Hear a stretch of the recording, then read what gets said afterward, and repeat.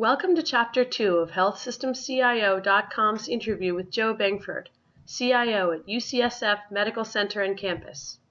In this segment, Bengfort talks about his team's incremental approach to analytics, why going too big too soon with governance is a bad idea, and how he applied lean methodologies when consolidating two separate IT teams.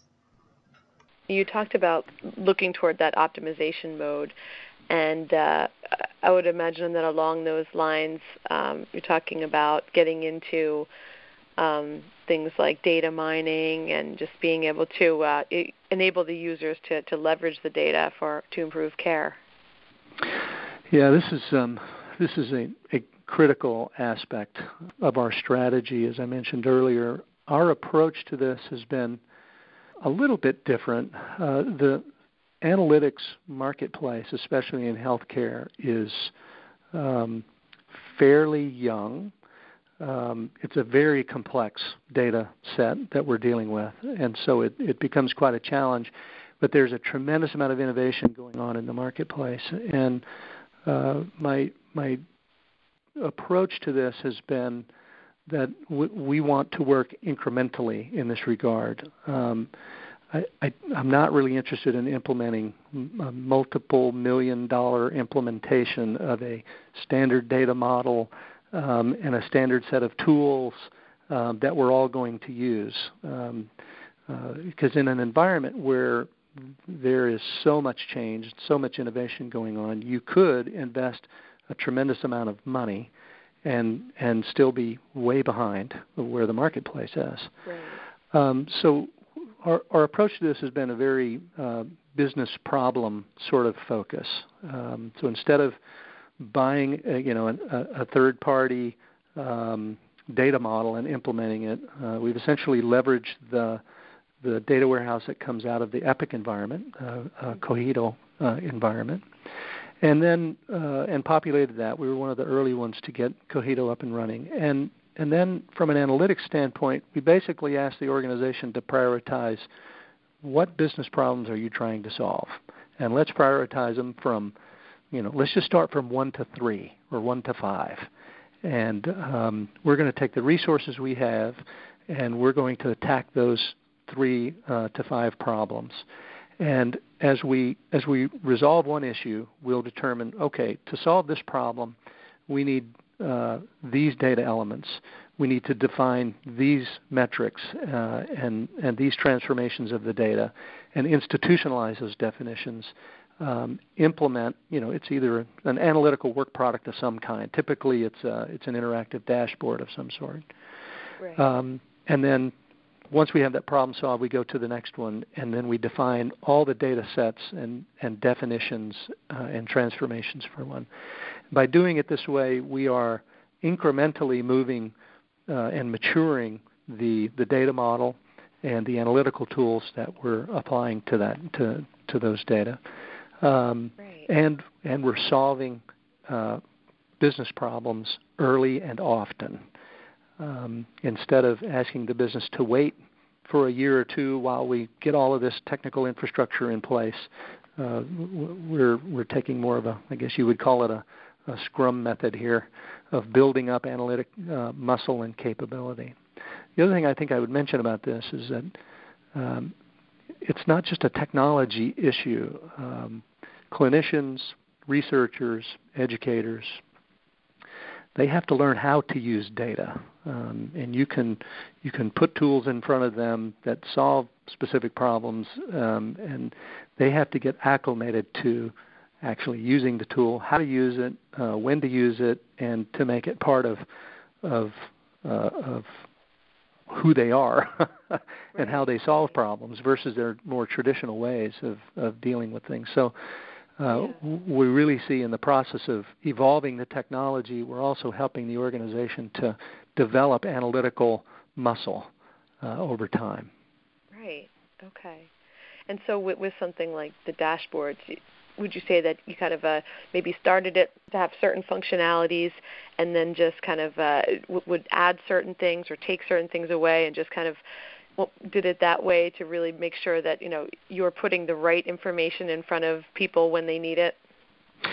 Yeah, I mean, essentially, yes, that's absolutely correct what you just described. To be more specific, just to give you some examples, since we wanted the executives, we need, you always need executive sponsorship for these things because it's really their problems that we're trying to solve.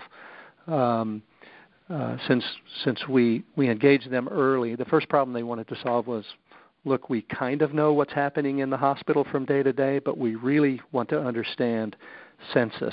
We want to understand throughput. We want to understand cash collected, and we want to be able to drill down on an individual department basis on many of these items.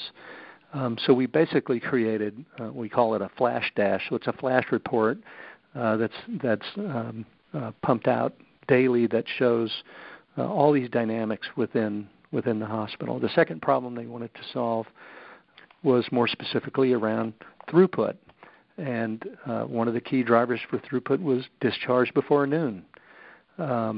And so we created a dashboard that provided insight to all of the various steps required in order to execute in a safe manner discharging patients before noon when they met their discharge date. That helps drive throughput. It helps drive down the cost of care. It helps with many things. So that was the next very, very pointed problem to solve. So we built a discharge before noon dashboard that had a lot more detail than what the original flash dash provided. And then, we just continue to move from there. There's blood utilization dashboards. There's dashboards around the various quality metrics from our quality department, which I think we're up to somewhere in the range of 400 different quality metrics that we have in a near real-time basis. So it's just solving those kinds of problems. And then once you've defined many of these data elements, you suddenly have a basis to create other kinds of value and other kinds of analytical tools. So we're just starting to see the flywheel spin on this. Right. Now, how does that work as far as, when you are making those tweaks and are doing different things? Do you have like a specific committee, or how do you get the different input from the various users? Yeah, this is a complex question in this environment.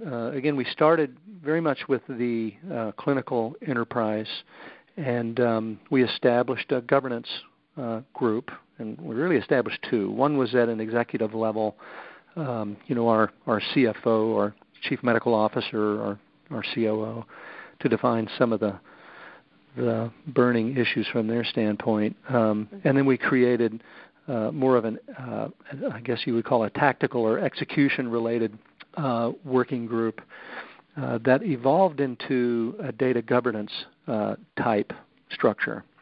Because many of the decisions that we had to make as we were solving these business problems is, how are we going to define, patient days or, different metrics? We had to get the institution to agree on those things. So we created just a very simple two-tiered governance structure, very focused on analytics and define, not just prioritizing the business problems we want to solve, but also defining down into some of the weeds. How are we going to, as an institution, agree to measure certain things? Right. Now, this problem gets more complicated as you spread out to more parts of the organization, both within the clinical enterprise, but then when you start expanding into the research organization, right, or the education side of the house. You can't pile all these people into one room and have them talking about fundamentally different, business problems. So we've created working groups around education analytics and research analytics, and we're going to have some subgroups within the clinical enterprise for different specialties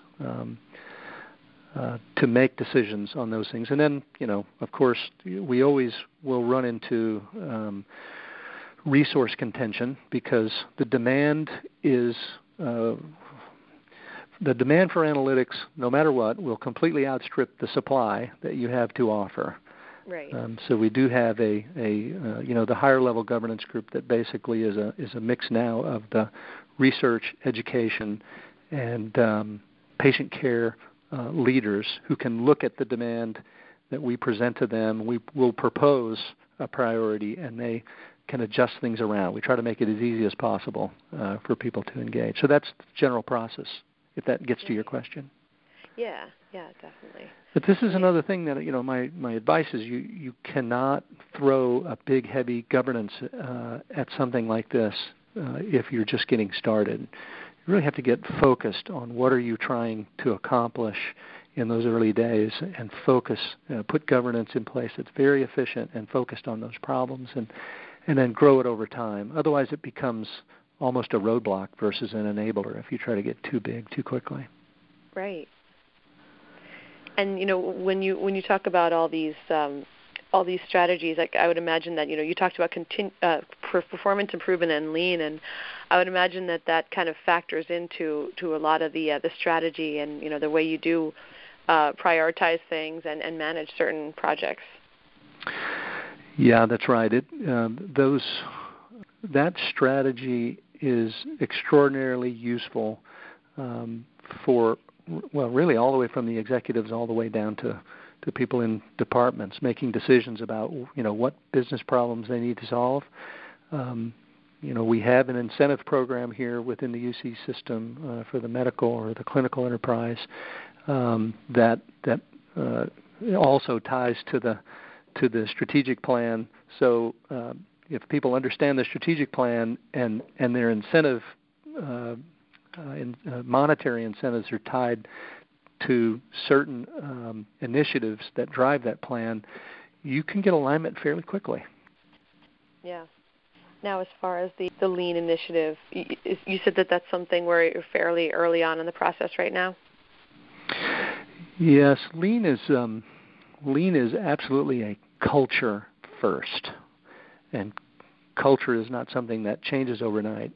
There, of course, it's a methodology. There are a set of tools. There's some very specific training. So it's got the mechanics and the infrastructure behind it in order to impact culture.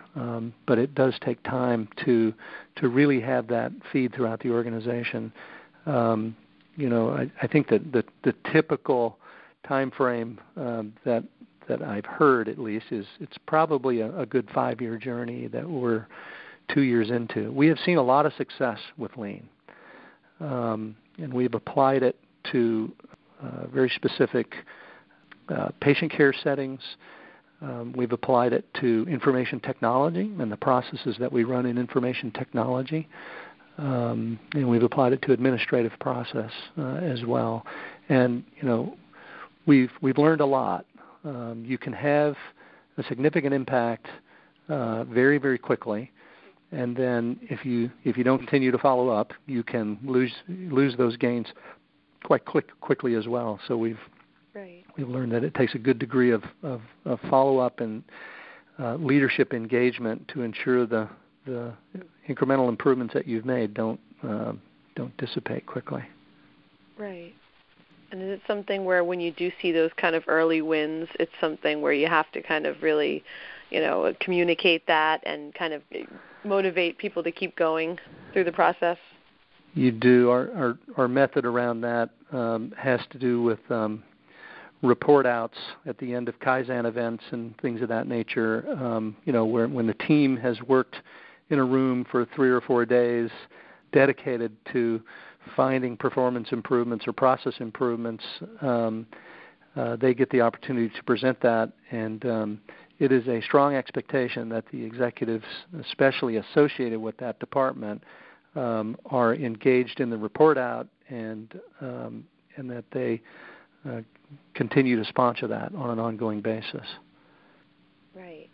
Can you think of any examples or specific areas where you have noticed some of the early successes with implementing the lean methodologies?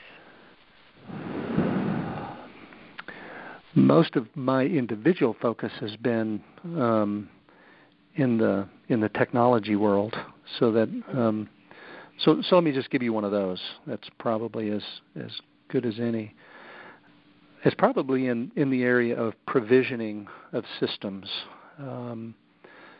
So as I mentioned before, well, maybe I didn't mention, when I took on the campus or the research and education parts of IT, I found myself with two completely separate IT organizations that I needed to meld together in some way, which we did through, an organizational consolidation. Those are always painful, but you get to a consolidated organization and you find you have a consolidated leadership team and a completely disparate set of processes that they're running across the two. And so we've really tried to identify where we are doing things differently and to apply the lean method in order to hopefully evolve from two totally separate things into one that takes advantage of the best qualities of both of the prior versions. We did this in it was server provisioning specifically, just to get way down in the weeds on you here for a moment. And through the process, we had customers of who request servers. You'd be surprised. They come from all aspects of research and education and from the patient care world. That's a whole other conversation. But we had customers in the room. We had the people who actually do the provisioning. We had, some process-oriented facilitators in the room. And we essentially took the process from being, I'm embarrassed to say, somewhere in the range anywhere from 1.5 to 3 months to implement a physical server, and somewhere in the range of 2 to 3 weeks to actually get even a virtual server implemented, down to really just a number of days. Oh, wow. And that's from the time a request comes in until the time it's actually provisioned and ready for use. So, we saw easily a couple of 100% improvement in the time frames. That's one thing about we found with Lean is don't look for 10 or 20 or 30% improvements. Look for 75, 100% improvements. And you will find them. There is just a tremendous amount of inefficiency, especially when you go through a consolidation of teams. Thank you for listening to this podcast from healthsystemcio.com. To hear other podcasts, visit our website or subscribe to our account in iTunes at healthsystemcio.com/podcast.